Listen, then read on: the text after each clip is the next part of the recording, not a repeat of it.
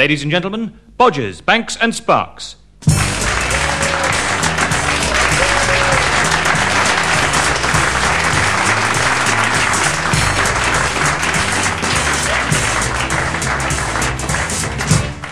Death and Diseases.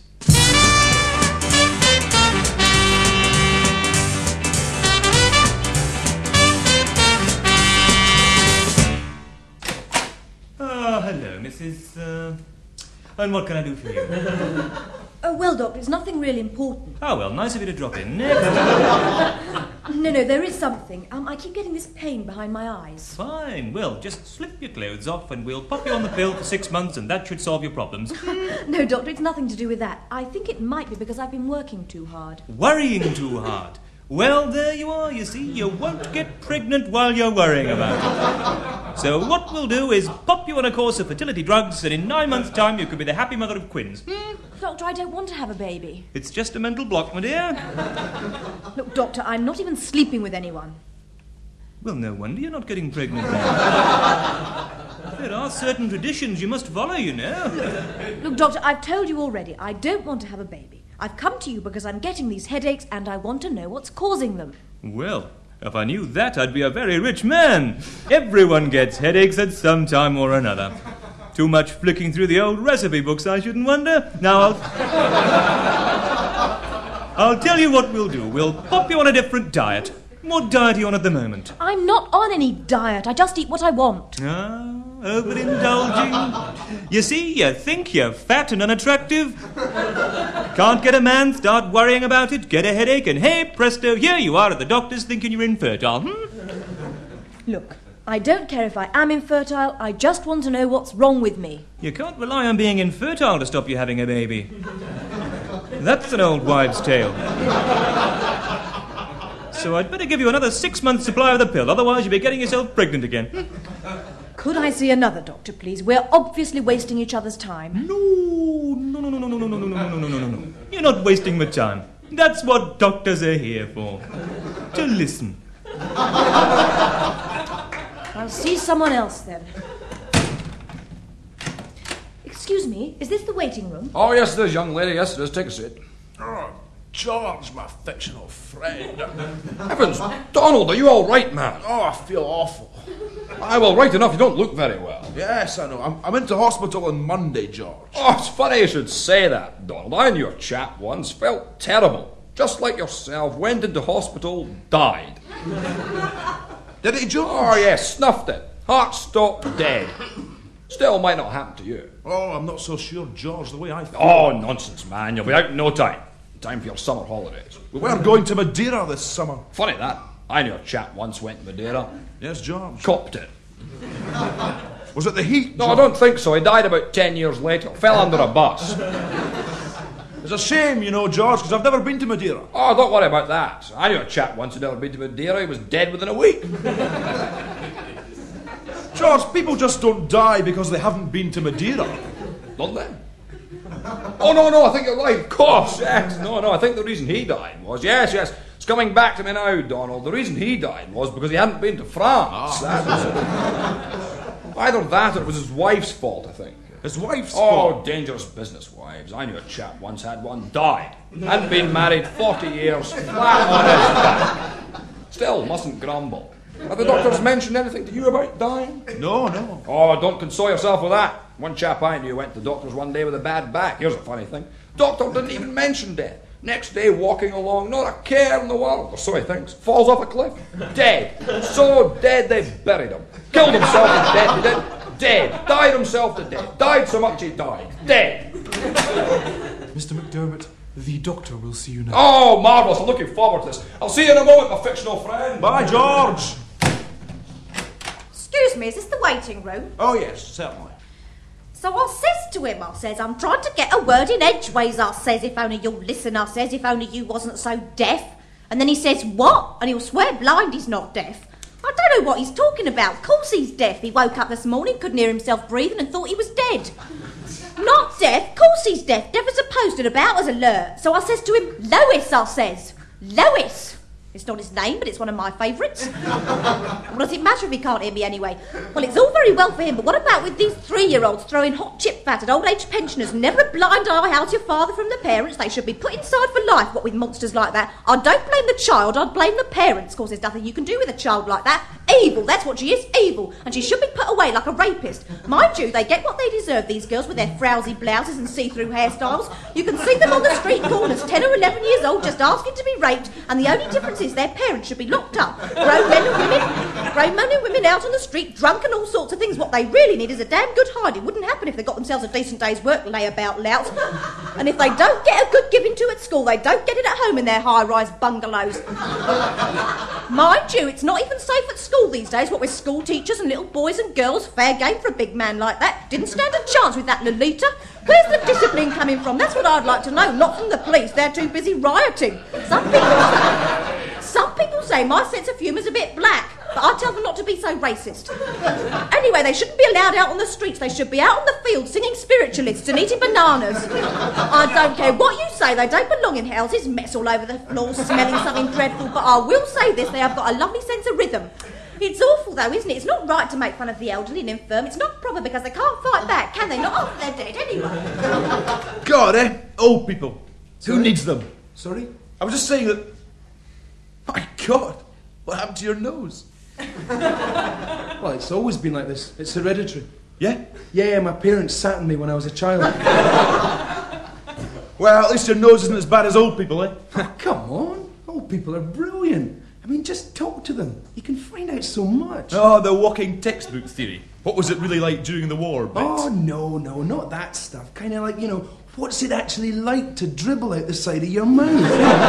What's it actually like to wear those big black bloomers you see hanging on balconies? Oh, right, There's so much we don't know. There's so much we can find out. Like, what's it like to have a smelly hallway? To say things again and again and again and again and again. To have saggy breasts and droopy testicles.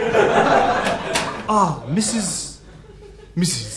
I'm Dr. Shaw. I understand you're not satisfied with Dr. Perkins' treatment. That's right, I've got a simple headache and he couldn't give me any sort of diagnosis. Ah, well, you see, there's so many diseases these days, it's often difficult to tell what you've got or what you haven't. It's a terrible worry, even for us doctors. Well, can you give me any advice? Well, I'm afraid I can only tell you what I tell all my patients. When I woke up this morning, I couldn't believe it was true. My heart was still beating, I had managed to pull through. There's so many things lurking out there I could have caught. There's 7 million diseases in this world, that's quite a lot. This isn't a cause for optimism, the fact that I pulled through. There's still plenty chance of catching one or maybe even two. You're always gonna get one in the end. The drag is that some of them never mend. The peritonitis, cystitis, tuberculosis, neurosis, skin irritation, severe constipation, warts and blemishes too. There's eczema and asthma and boils and squits and nothing much you can do. I think this whole thing's a scientist conspiracy to keep them all at work and to put the wind up me. Just take one look at the medical dictionary and tell me how anyone can survive after the age of 3. Your heart can attack you, your liver can pack you, your veins can go furry, you can catch taboo of the skin. You're always gonna get one in the end. So make an agreement, commit harry-carry with all of your friends. The peritonitis, cystitis, tuberculosis, neurosis, skin irritation, severe constipation, warts and blemishes too. There's eczema and asthma and boils and spits and nothing much you can do. There's appendectomy, vasectomy, infected intestines, tonsillectomy, pains in the chest, cardiac arrest, arthritic knees, venereal disease, hemorrhaging brain. Life is a terminal pain.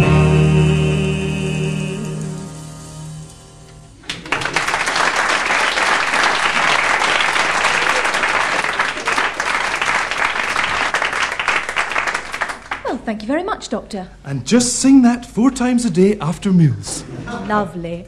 Next, please. Hello. Me again, Shadwell. It's all right, I'm supposed to be here. I pop in every week to do a little poem. Well, I thought I'd do one about doctors this week because, well, I went to the doctor. Actually, Mum gave me a note to take to him. It said, Shadwell has started being cheeky, so I want you to put a stop to it. So the first thing Dr. Cavloino said was, do you want to be treated privately? No. All right, I'll examine you in the waiting room then. That's why it's called a community health centre, I suppose. But the other patients certainly made a lot of very helpful suggestions. I suppose they must know something about medicine if they're ill. Mr. Gossainer, our next-door neighbour, thought I'd got an inferiority complex, but he said, it don't matter, Shadwell, because you're inferior. And then Dr. Cavloino told me to undress down to my underpants, and it all went very quiet. The only sound was me undoing the safety pins on my cardigan. And there I was, in my pants. And Mr. Greeley said, Shadwell, I think we've seen those pants before, haven't we? And I said, yes, Mr. Greeley, they used to be yours. My mum bought them from you last winter. They're good wholemeal underpants, plenty of roughage in them. And then Dr. Cavloino started asking me a lot of questions. Shadwell, why aren't your legs moving? Because I'm sitting down. All right, don't start being cheeky with me, Shadwell. Now, a very serious question. Have you ever thought of committing suicide? No? Well, I think you should. Now then, Shadwell, I'm not going to give you a physical examination because you might have something catching, but is there anything you want to tell me about? Well, there was one thing, so I said, yes, Dr. Cavloino, I keep hearing voices. You hear voices, Shadwell? What do they say? Oh, things like, Shadwell. Shadwell, have you made your bed yet? And, Shadwell, where's that loaf I sent you out for? I see, and are there other people about when you hear these voices? Yes. Well, Shadwell, what you've got is incurable. You're stupid. Get out. So I went home and wrote this poem. Here it is. Hickory dickory doctor, I don't feel very well. Well, an apple a day will keep me away, so why don't you go ask a greengrocer for a second opinion? Thank you very much. Bye-bye then.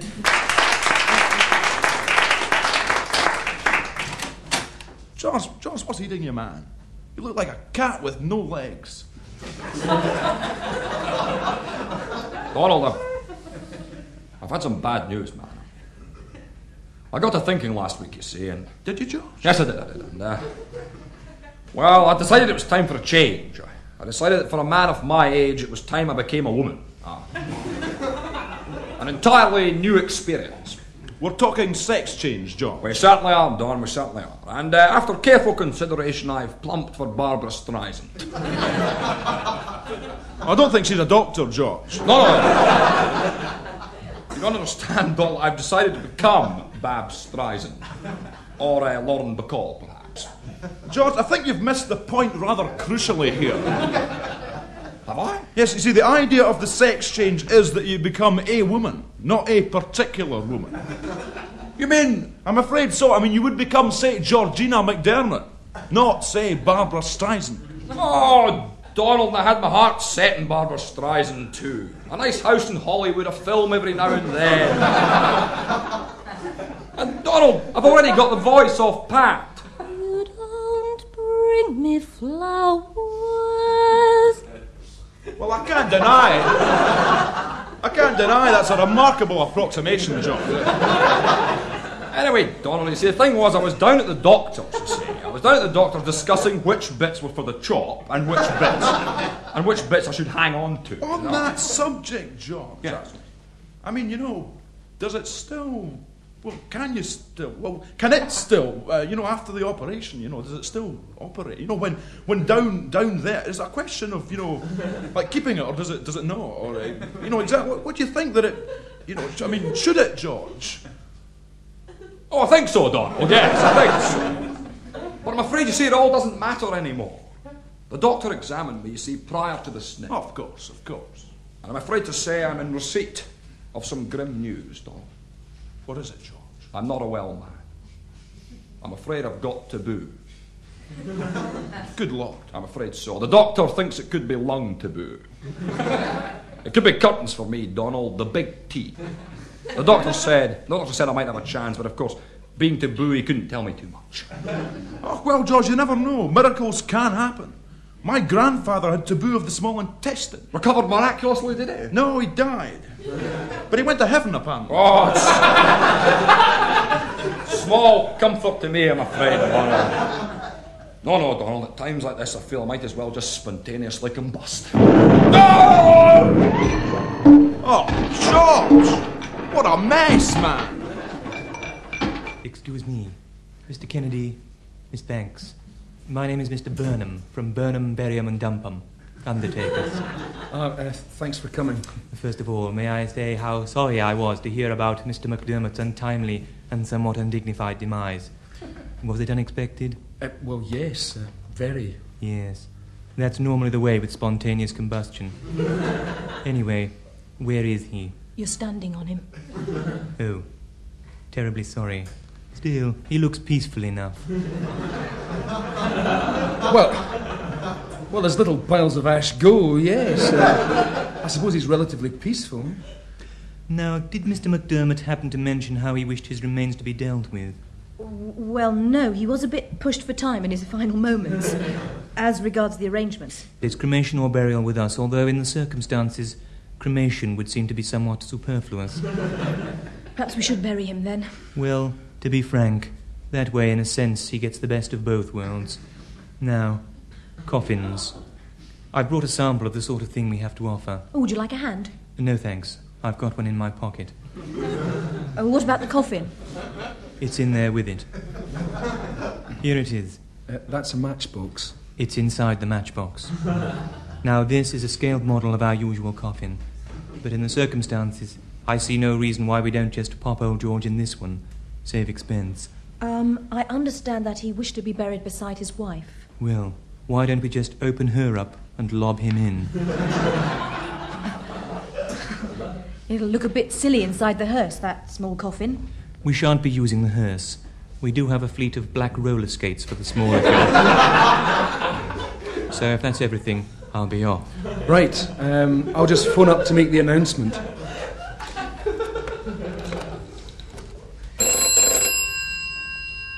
Yeah?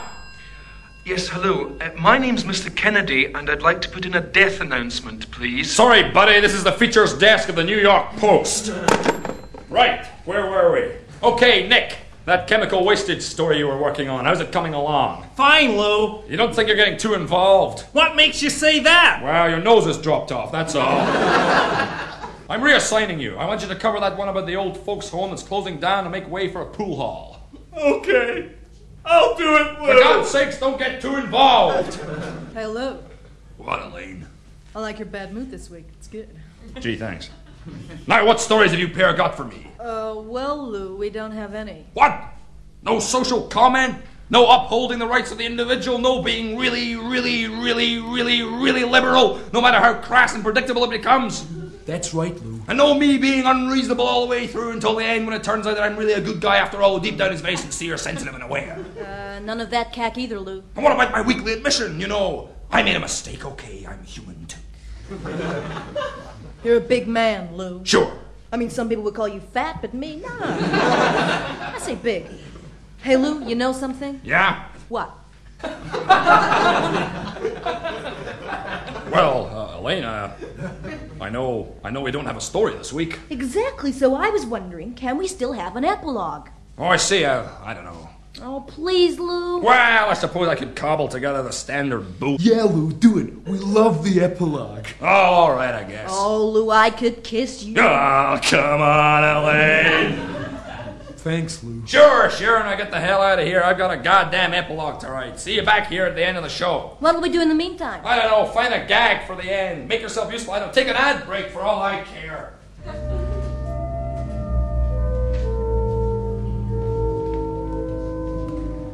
Excuse me, do you mind if I sit here? No, not at... George! What on earth are you doing here? Beats me. I've been written in to attend my own funeral. Where on earth's the coffin? It's in the minister's pocket, I think. Oh, start. All right.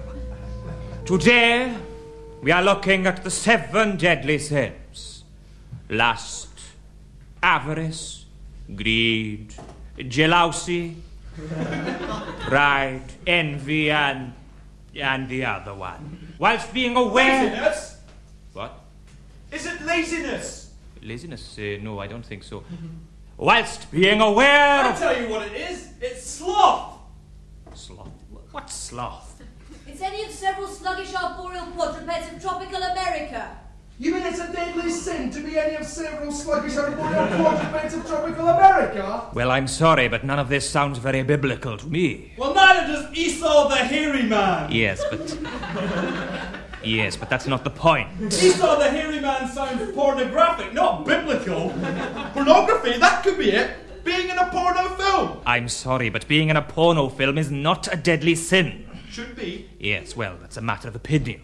Well, if you're going to be pedantic. Pedantic, that's a possibility. Shut up! The point I'm making is there should only be 6. Why should there be 7? Because 7 is a mystical number. 7 deadly sins. 7 days of the week. 7 angels standing in the sun. 7 players in a netball team. Stupidity! Not changing your underpants! Having a big nose. All right. We'll change them, shall we? We'll just revise the Bible for you lot. Today we are looking at the 7 deadly sins. Firstly, not changing your underpants. Leviticus 3, reading from verse 4. Yea, and beware not changing your underpants. Okay, everyone, epilogue time. Alan, Elaine, Nick, get in here. It's time for the epilogue. Oh, terrific, Lou. Right here, Lou. Well, I don't mind telling you guys, I had a hell of a time piecing this one together. What with not having a story this week, and then I thought, well, no matter how tough things get in here, they can't be half as bad as they are out there. Just take a look out of that window. See that city out there? It's a living animal. It breathes. It eats. It sleeps. It's got a little pair of pointy ears. A big waggy tail. You throw a stick at it, it just goes and gets it and brings it right back. And guys, that's a bit like life. Oh yes, that's a bit like life. It picks you up, puts you down, puts you in, puts you out, shakes you all about. It does the hokey cokey. That's what it's all about. Say, Alan, you don't happen to know any songs about how wonderful life is, do you? Why, Lou? Well, I thought it would be nice on top of the credits. Well, it just so happens that I do, and I happen to have my guitar strapped right over my shoulder now. Well, that's a stroke of good fortune. Hit it, Alan.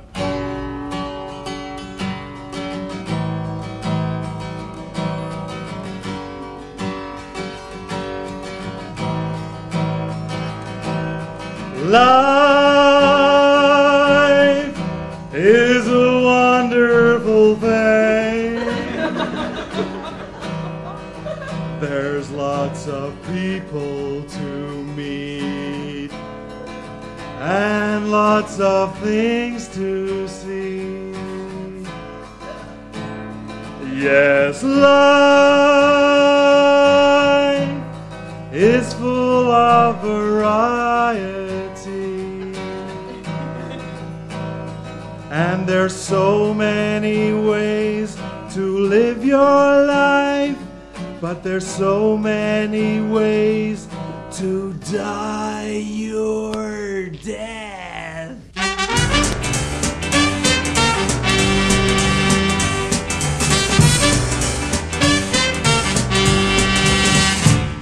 You can wait Get your nose and stick it in a socket.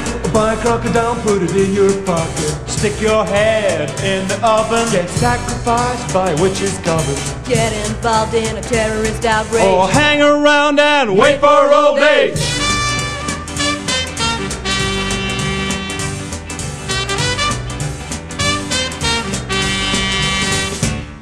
You can laugh yourself to death at a really good joke. Or buy 1,000 peanuts and go for the joke.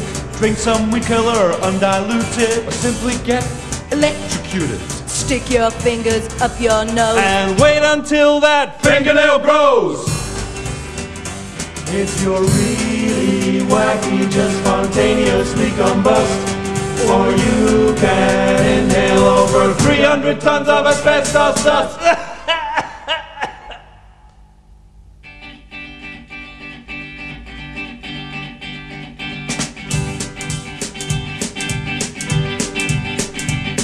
You can wake up as a grouse on August the 12th. Or get yourself some treatment on the national health. You can sneeze your brains out through your nose. Or get a saw and cut off all your toes. Get caught in a snake-up or catch Terminal hiccups.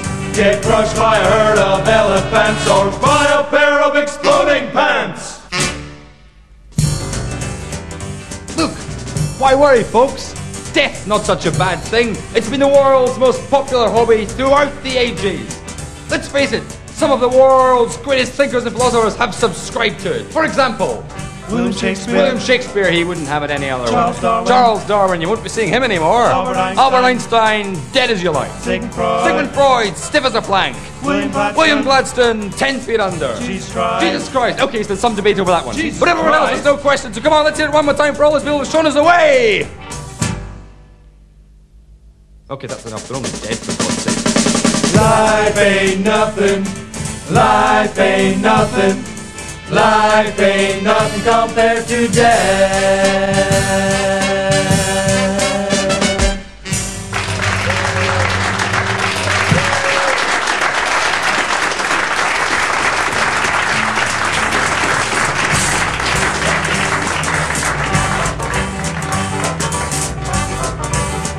Ladies and gentlemen, you've been listening to Bodgers, Banks and Sparks with the Bodgers, who are Murray Hunter, Johnny No Name, Gordon Kennedy, Pete Bakey, and Morwenna Banks and John Sparks. Written by Murray Hunter and John Doherty, Morwenna Banks and John Sparks.